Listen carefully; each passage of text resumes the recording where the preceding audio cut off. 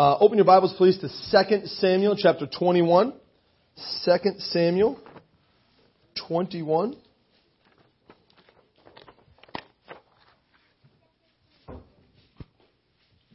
I'm going to do something a little unorthodox this morning. And trust me when I say that I'm not starting a precedent. This may just be the only time we do it. And if you are not physically able, please do not feel any sort of pressure whatsoever. But I'm going to invite you to stand with me this morning as we read the passage this morning in honor and respect for God's Word. I love there in Nehemiah that Ezra, right, when he opened up the book, the people stood. And they stood for a lot longer than we're going to stand right now. And also the Lord Jesus, right, in the city of Nazareth, when he came into the synagogue, what did he do? He opened up the book and he stood up. So just this morning, I just felt like I just wanted to honor the Lord's Word here. Let's stand together and let's read this together, and then we're going to sit down and we'll look at some of these things here. All right? Again, while we're reading, if you feel you need to sit down, please sit down. It's all right. Okay? 2 Samuel chapter 21. Now there was a famine in the days of David for 3 years, year after year, and David inquired of the Lord, and the Lord answered, "It is because of Saul and his bloodthirsty house, because he killed the Gibeonites." And so the king called the Gibeonites and spoke to them. Now the Gibeonites were not of the children of Israel, but of the remnant of the Amorites. And the children of Israel had sworn protection to them, but Saul had sought to kill them in his zeal for the children of Israel and Judah. Therefore, David said to the Gibeonites, "What shall I do for you? And with what shall I make atonement, that you may bless the inheritance of the Lord?" And the Gibeonites said to him, "We will have no silver or gold from Saul or from his house, nor shall you kill any man in Israel for us." So he said, "Whatever you say, I will do for you." Then they answered the king, "As for the man who consumed us and plotted against us, that we should be destroyed from remaining in any of the territories of Israel, let 7 men of his descendants be delivered to us, and we will hang them before the Lord in Gibeah of Saul, whom the Lord chose." And the king said, "I will give them." But the king spared Mephibosheth, the son of Jonathan, the son of Saul, because of the Lord's oath that was between them, between David and Jonathan, the son of Saul. And so the king took Armani and Mephibosheth, the 2 sons of Rizpah, the daughter of Aiah, whom she bore to Saul, and the 5 sons of Michal, the daughter of Saul, whom she brought up for Adriel, the son of Barzillai, and Mahalathite. And he delivered them into the hands of the Gibeonites, and they hanged them on the hill before the Lord. So they fell, all 7 together, and were put to death in the days of harvest, in the first days, in the beginning of barley harvest. Now Rizpah, the daughter of Aiah, took the sackcloth and spread it for herself on the rock from the beginning of the harvest until the late rains poured on them from heaven. And she did not allow the birds of the air to rest on them by day, nor the beasts of the fields by night. And David was told what Rizpah, the daughter of Aiah, the concubine of Saul, had done.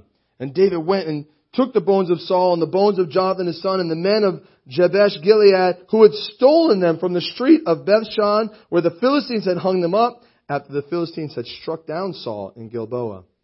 And so he brought up the bones of Saul and the bones of Jonathan his son from there, and they gathered the bones of those who had been hanged.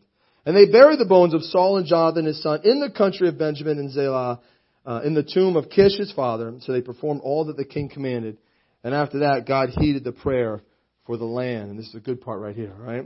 When the Philistines were at war again with Israel, David and his servants with him went down and fought against the Philistines, and David grew faint. Then Ishbi-Benob, who was one of the sons of the giant, the weight of whose bronze spear was 300 shekels, who was bearing a new sword, thought he could kill David. But Abishai, the son of Zeruiah, came to his aid and struck the Philistine and killed him. Then the men of David swore to him, saying, "You shall go out no more with us to battle, lest you quench the lamp of Israel." Now it happened afterward that there was again a battle with the Philistines at Gob. Then Sibbecai, the Hushathite, killed Saph, who was one of the sons of the giant. Again there was war at Gob with the Philistines, where Elhanan, the son of Jair Oragim, the Bethlehemite, killed the brother of Goliath, the Gittite, the shaft of whose spear was like a weaver's beam. Yet again there was war at Gath, where there was a man of great stature, who had 6 fingers on each hand and 6 toes on each foot, 24 in number. And he also was born to the giant. So when he defied Israel, Jonathan, the son of Shimea, David's brother, killed him. These 4 were born to the giant in Gath and fell by the hand of David and by the hand of his servants. Just verse 1 is the last one here of chapter 22. Then David spoke to the Lord the words of this song on the day when the Lord had delivered him from the hand of all his enemies and from the hand of Saul. The Lord will bless the reading of his word. This morning, let's just open in prayer.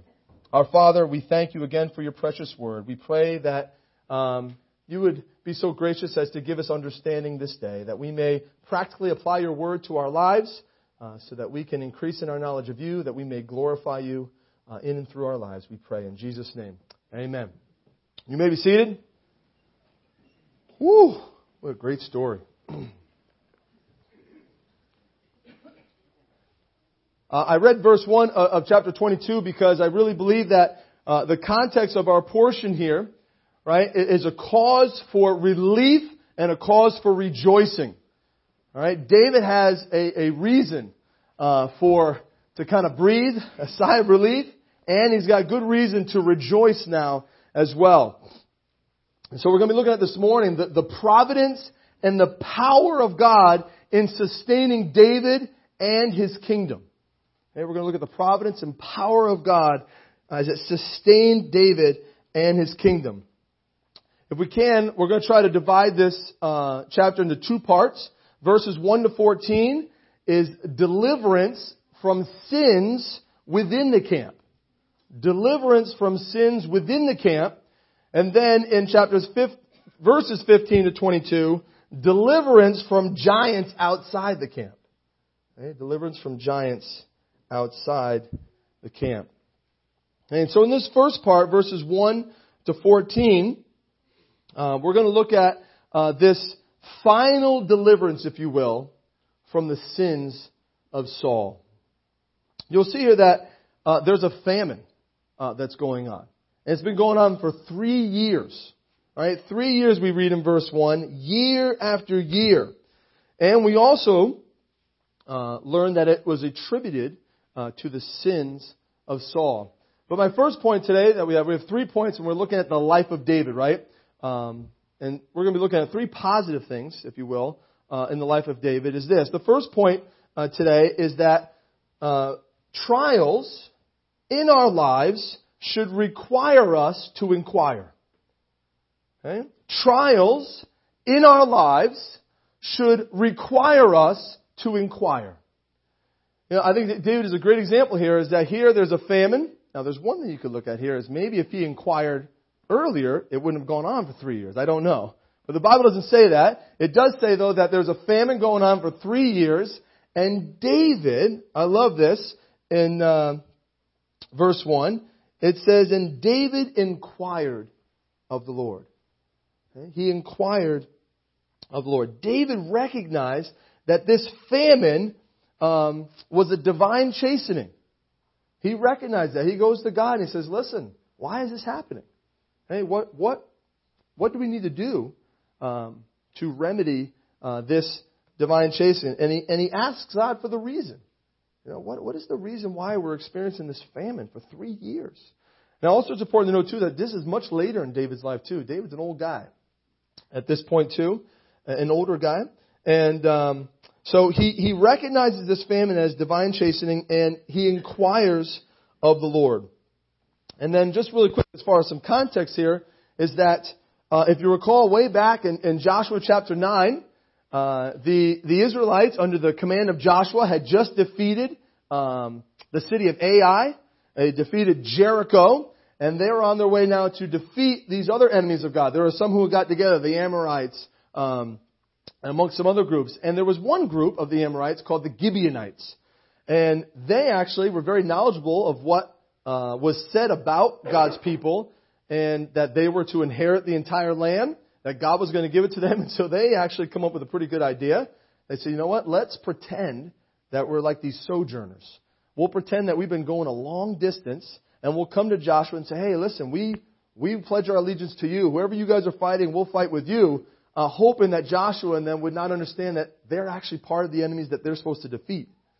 Okay? And so what happens is they make an oath with them. Joshua and the people of God make an oath with the Gibeonites saying, we will not lay a hand on you. Well, a little premature because 3 days later they found out that who they really were. And at that point, they could not break the oath. But because of that, Joshua pronounced a curse on them, and these Gibeonites ended up being their servants. But because of that oath, they could not lay a hand on them. So we don't read anywhere in Scripture other than here in chapter 21 that Saul, for some reason, in his zeal for the people of God, decided one day, hey, I'm going to kill the Gibeonites. And he broke that oath. He tried to kill these ones in which we had made an oath with. And so, as God says here to David, that because Saul had slain some of the Gibeonites, whom Israel had made a treaty with, this is the reason for a famine for 3 years. 3 years. I just think it's very interesting, right? That the same Saul, right, who failed to slaughter the Amalekites, right, when God told him to, slaughtered the Gibeonites when he was not supposed to. And Saul is a poor example for us to follow. But when you think about this, right, it seems pretty harsh, right? That here the nation of Israel is experiencing famine in the land for 3 years because of someone who's not even around anymore. He's dead. He's dead. And yet the sins of Saul still permeate, still have consequences with the people of God, even at this point right now. Right? We see that today, don't we? We see that there are the sins of people that can affect those of an innocent party. Right? I was thinking about the NCAA, right? They have sanctions against teams a lot of times because of what a coach did. And a lot of times players on those teams are affected by those sanctions even after the coach is gone. They may be ineligible for tournaments or ineligible to play. And one of the ones I just was thinking about again was, remember the whole story, if you don't remember, of Jerry Sandusky, right, with Penn State. Right? And we remember the whole story that came out with Joe Paterno and things like that. But I don't know if you're ever familiar with what actually the sanctions that were announced to this team. The NCAA announced that against Penn State, they would include a ban on all postseason football through the 2015 season. All right. There was a reduction in scholarships from 85 to 65 for the 2014 through the 2017 season. A $60 million fine, and the striking of 111 wins from 1998 to 2011 in the record books. It's harsh sanctions, isn't it? And the players had nothing to do with it. Right? The campus, the team, Penn State, had nothing to do with what this guy Jerry Sandusky did and what Joe Paterno allowed to happen. But they suffered the consequences, didn't they? For these guys' sins. Right? So it's not something that's very foreign to us. We see a lot of times that the sins of men and women can certainly have effects on those who may be innocent.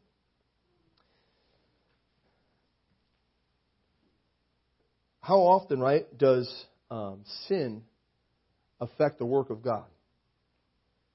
You remember that battle of Ai there where they won, or Jericho, I apologize, but where Achan, right? Achan, they were not to take anything from there, and Achan took some of the spoils and he hid it under his tent, right? And because of that, people lost their lives in the next battle because of this one man's sin. Right? And not only that, but then when Joshua sought the Lord and found out that it's because of Achan's sin, right? All of Achan's family were killed, put to death because of one man's sin. Right? So we hear a lot of times, right, that, you don't realize that when there's sin in the camp, how it affects everyone. Everyone. Please understand that your sin does not just affect you. Okay? If you trust in the Lord Jesus Christ and you are part of now the body of Christ, your sin has effects on the body. Okay? You as a parent, your sins affect your family. Okay? You can't just say, this is between me and God right now. No, sin has terrible consequences.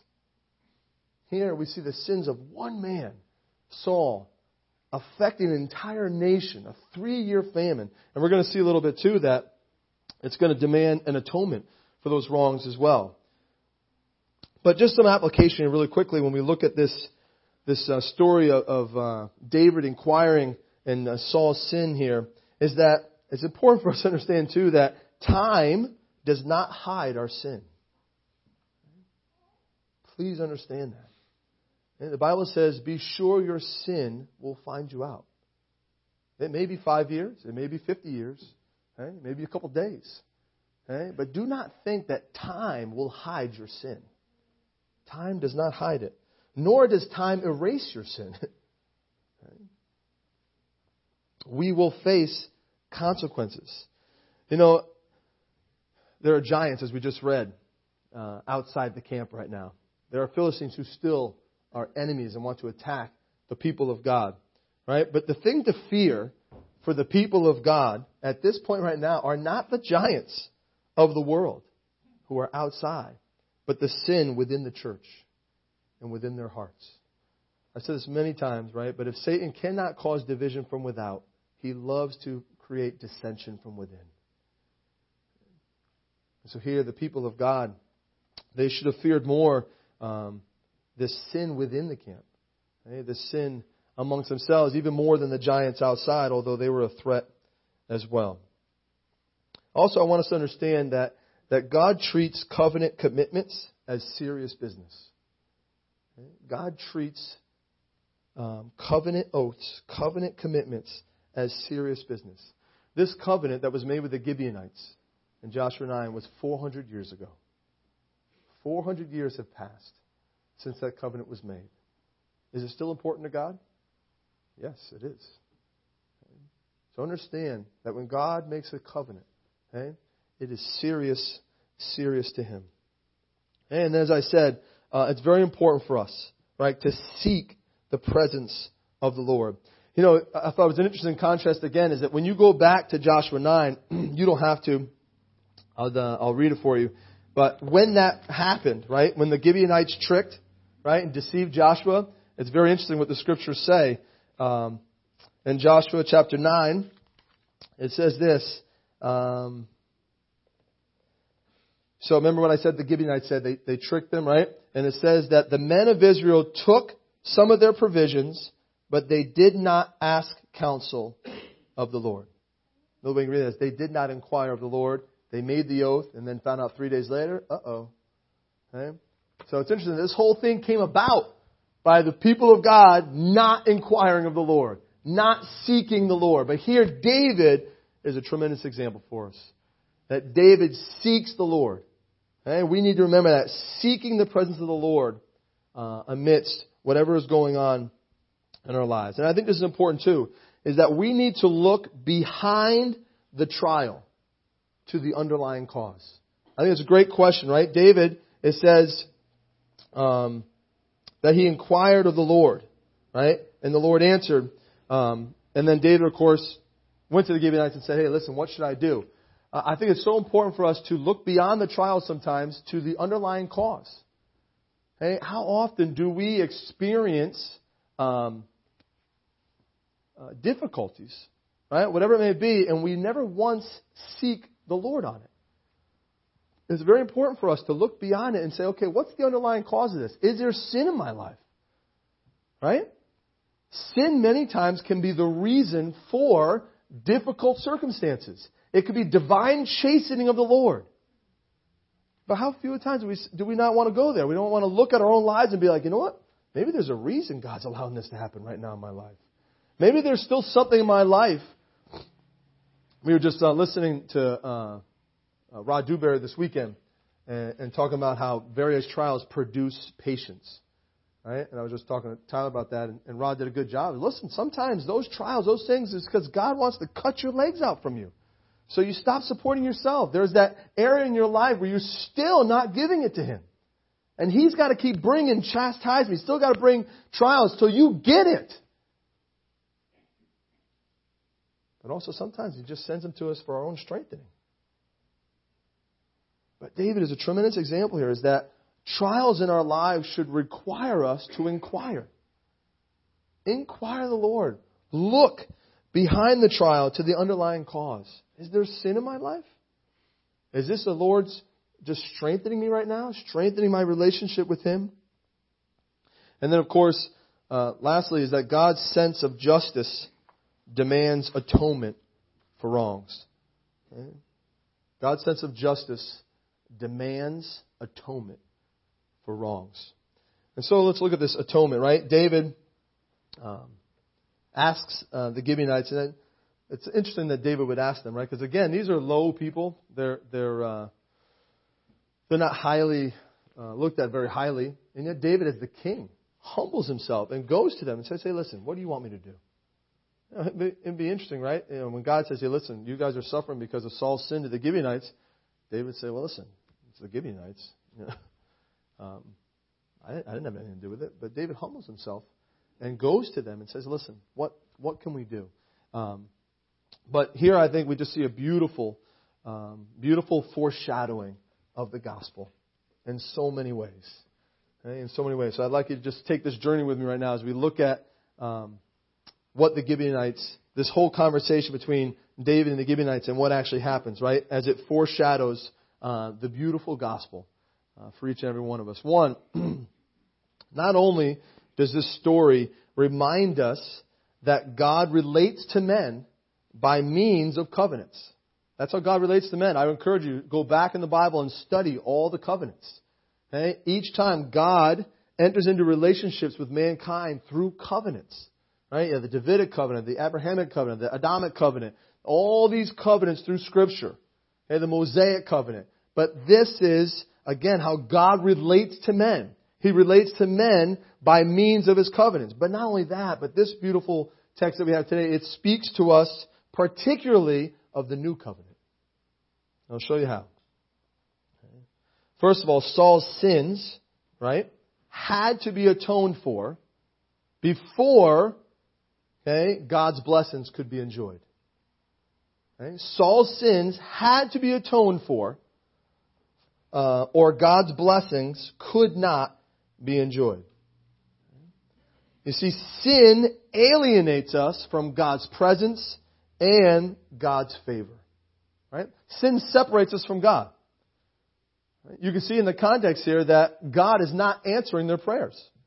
Because it says once this whole thing goes through, once David, out of respect, buries Saul's and Jonathan's bones and kind of makes everything right, and we're going to get to that in a second, right? It says, then God answered their prayers. There was a separation here. Right? There's a separation. That's what sin does. Right? In this new covenant, we need to understand that sin alienates us from God. It separates us from Him. We become separated or alienated from not only God's presence, but also God's favor. Saul's sin had brought adversity, didn't it? In the form of this famine. Right? Saul's sin had brought adversity in the form of this famine. So judgment, right, of famine, at least in this case, was designed to awaken their conscience, right, and to show them their need for reconciliation. Doesn't God still do that today? Right? There are many who face adversity in various kinds, right? And many times it's to awaken their conscience, right? We live in a world where people need to be, awakened and realize their need for reconciliation, that they're separated. Right? That their sins has alienated them from God's presence, from God's favor. And God, we read all the time of various things that people have used in their lives where God used that to direct them towards Him. Right? To get them to realize that they had a need. Before, they never realized they had a need until something happened. Right? Financial straits or a tragedy or whatever it is. God uses those things. But I love this, right? Here's the key question. Right? I think it's a beautiful picture of the gospel. In verse 3, David said to the Gibeonites, "What shall I do for you?" Right? And look what he says. "And with what shall I make atonement?" Isn't that the question of this world? Right? With what? How is atonement going to be made? Right? With what is God going to make atonement? All right, yes, I have sins. I'm separated. I'm alienated from the presence and favor of God. What can make atonement for my sins? David says, what can be done? What can be done so that this sin can be atoned for? Notice, and this is so true of the new covenant and of the gospel, right? Notice their answer. The answer is determined by who? The offended party. The answer is determined by the offended party, not the invention of the sinner. Do we see that today? Right? The sinner is deciding what makes atonement today. Okay? In this story we see here, no. The atonement is defined by that who is offended or who is offended. The offended party. They're the ones that decide what will make atonement. They'll decide what will bring them back into favor, back into enjoying those blessings. Okay? It is God who makes that decision. He is the offended party. And He decides what can be done to make atonement. Not the invention of the sinner. The invention of the sinner would say, right, well listen, I could do enough things, right? I could do enough good works and that will make atonement. Right? But no, it is determined by the offended party. I love what they say too, right? They say, the Gibeonites said, we will have no silver or gold. Right? Money can't atone for your sin. We are not purchased with corruptible things, right? Like silver and gold, which you receive from the tradition of your fathers, but with the precious blood of Christ, as a lamb without blemish, without spot. Money cannot atone for this, right? Look at what else it says. It says, nor shall you kill any man in Israel for us. In other words, we're not going to take matters into our own hands. Right? So not only can money not atone for our sin, but atonement cannot be earned by good works. Right? Atonement can only be earned by the shedding of blood. And so here, what do we see, right? We see the new covenant right here. We see the gospel unfolded as what? What was the only thing that could atone for Saul's sins? Substitutionary death. It's the only thing. There had to be shedding of blood. Here we see a substitutionary death. It was the shedding of this blood which brought about atonement. And it appeased both God and the Gibeonites.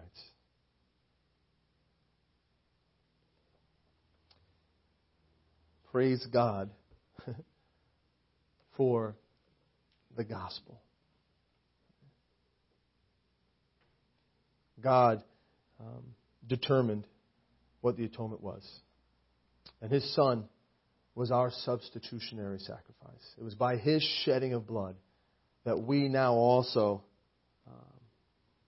get to enjoy those blessings of God. We get to enjoy God's presence, enjoy God's favor.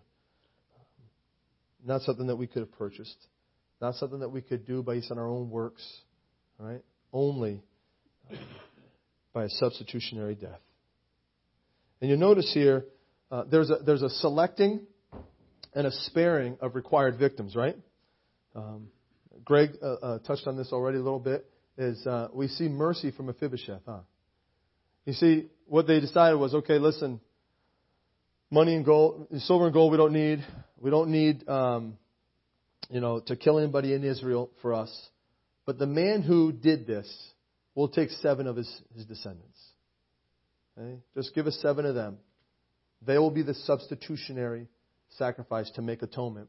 And we see here that they grabbed 2 of Saul's sons and 5 of his grandsons. Okay?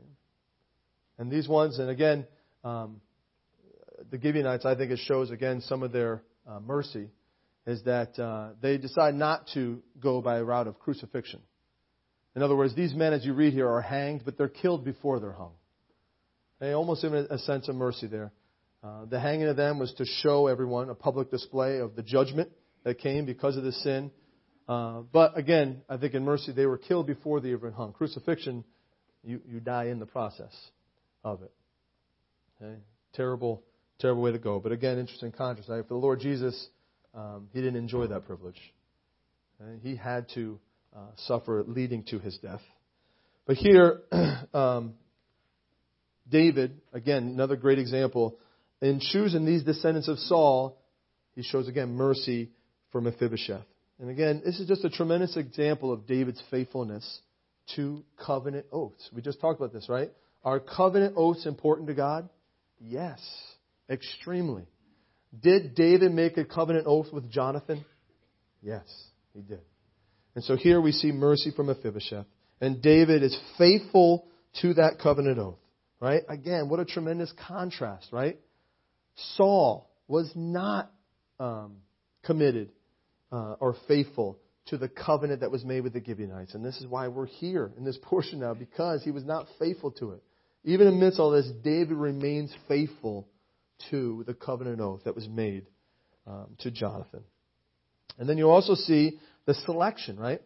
Again, we talked about this. This whole idea here is the providence, right? And the sustaining power that God uses for David and his kingdom. Right? God knows what he's doing. Right? Not only did the selection of Saul's offspring, right, appease God and appease the Gibeonites, right? But these are the sons who would have challenged David's sons for the throne. Do you see that? Right? Tremendous example of God's providence in David's life. God's removing those things that would be a challenge to David and his kingdom that God wanted to establish. He removes these ones, right? God providentially removes the sons of Saul and his grandsons. He removes them from the scene. And so there is this sense of closure, if you will. Okay? Things that were left undone, right? Things that were not dealt with under Saul's administration are now made right by David.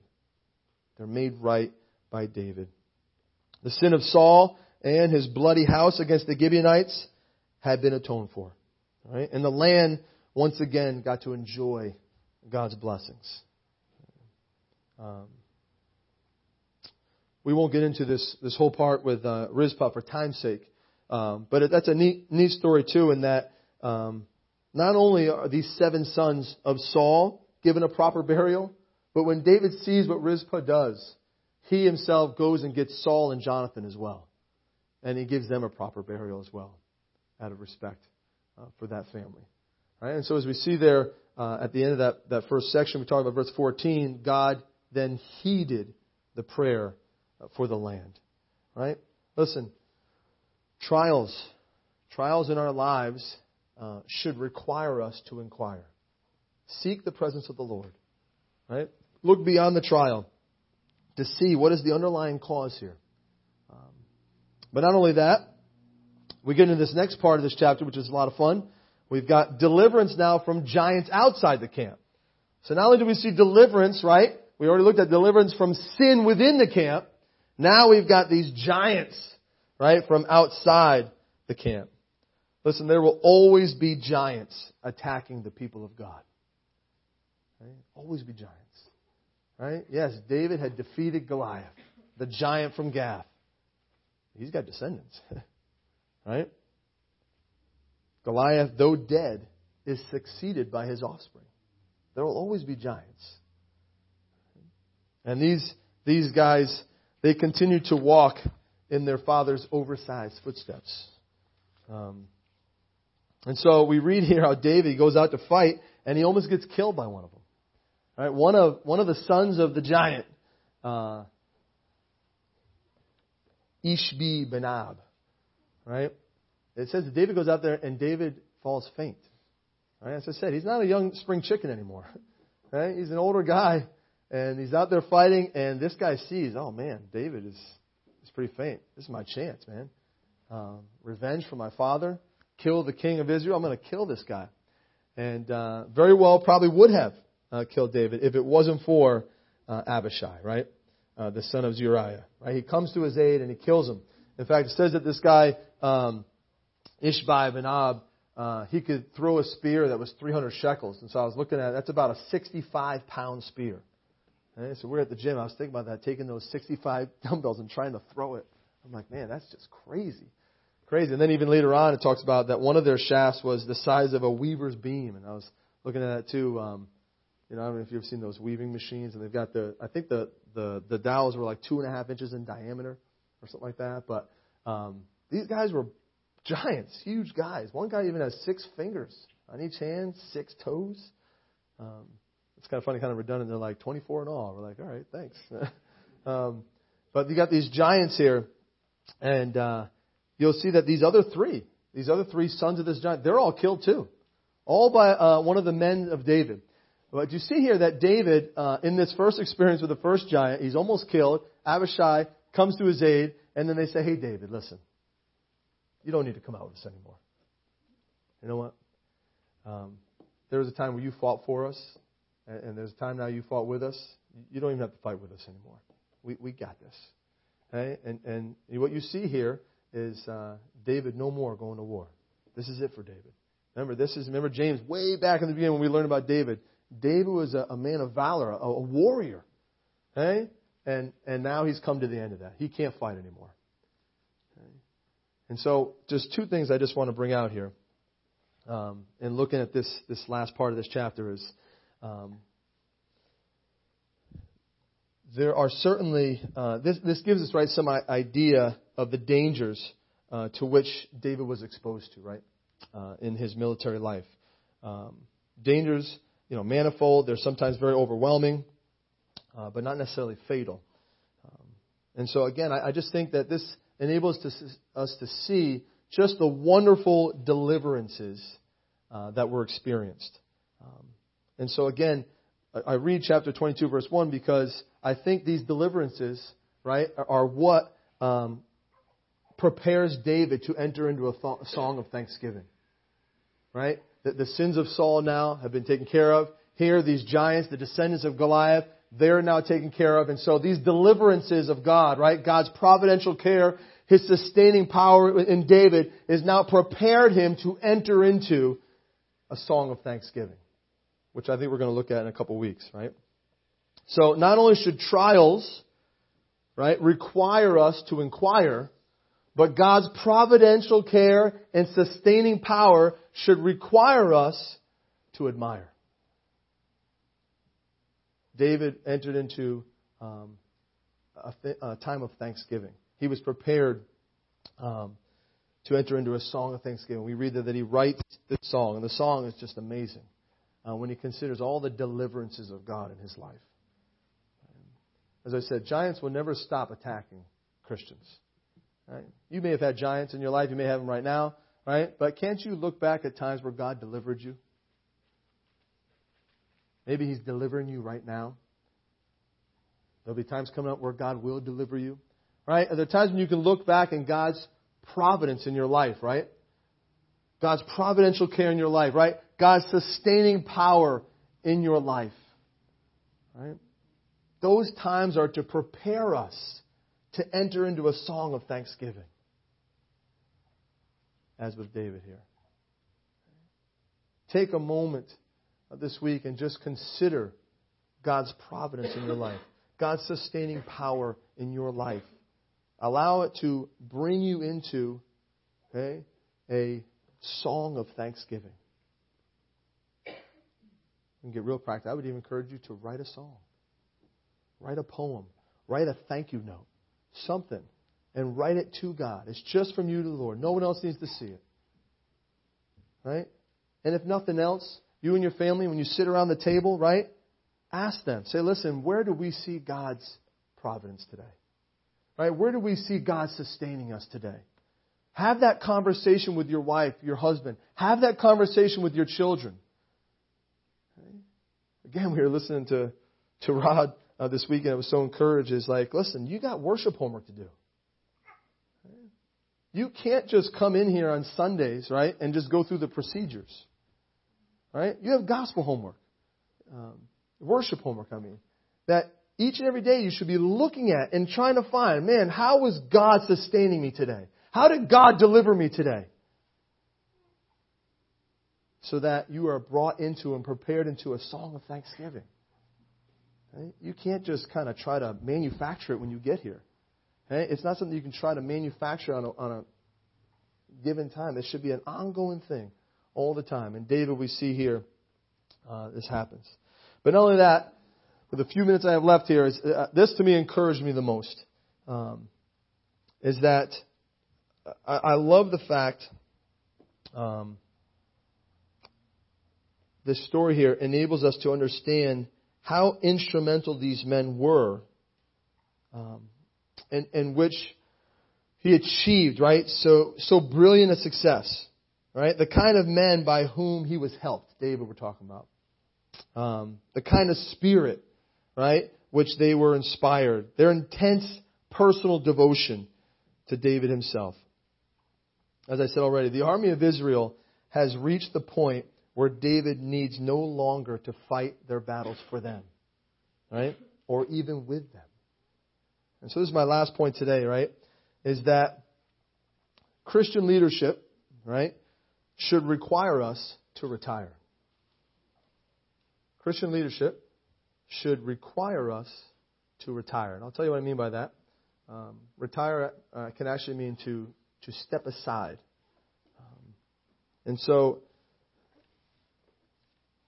here, I love how God does not leave David alone to fight against the forces, against his enemies, right? And certainly with us too. God does not leave his people to fight alone against the forces of this world.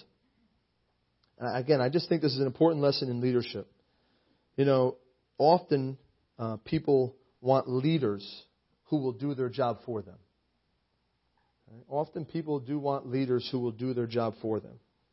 I believe the greatness and contribution of a leader are judged. The greatness and contribution of a leader are judged by how big a hole is left when he steps aside. Have you heard that before? Right?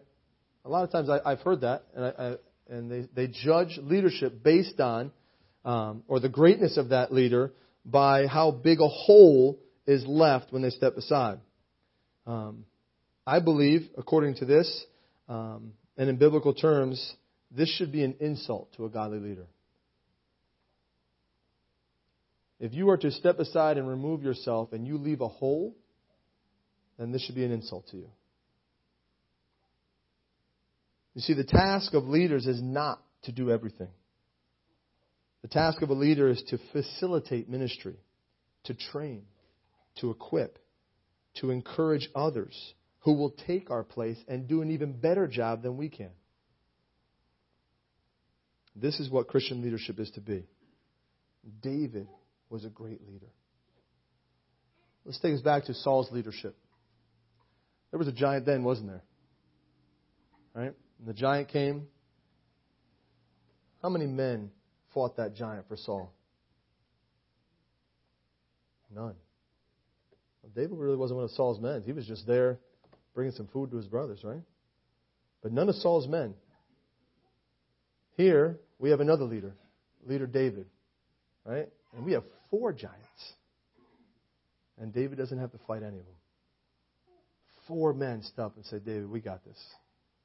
4 of his own men say, no problem, we'll take care of this for you. That's a great sign of leadership. Okay? David's at a point in his life where he has trained his men, he's equipped his men, and his men are ready to fight for him now. Okay? Those of you who are in leadership here in this chapel, right? Is that your goal? Not that for some reason you leave here to leave a hole behind. That's an insult to us. Okay? But are we training and equipping those under our leadership, right, so that they can now go fight for us? And they can even do a better job than we did. Parents, your children, right? Is that your goal, right? So that when you leave this earth or whatever circumstance happens in your life, that your children will be able to go on and they'll do an even better job than you did. Right? We look at always those quivers, right? The arrows full of quivers, right? Those arrows are able to reach farther than you can. Right? Our children are going to be able to reach a generation that we can't reach. Right? David understood this. I think David was a tremendous leader. Okay? In that, I said, these men, many of them, were willing and able to do so. And so David now is free to step aside. Okay? First as the commander of the military, and next as king. He's going to step aside. He's no longer going to be the commander of the armies. He's no longer going to be king. But he stepped aside because he did his job as a leader. Godly leadership, Christian leadership should require us to retire, to step aside. How many assemblies are hurting today because men who are 80 years old were unwilling to step aside? I see it. I see it all the time. Assemblies that are dying because they're unwilling to step aside, unwilling to equip and to train those who are coming up.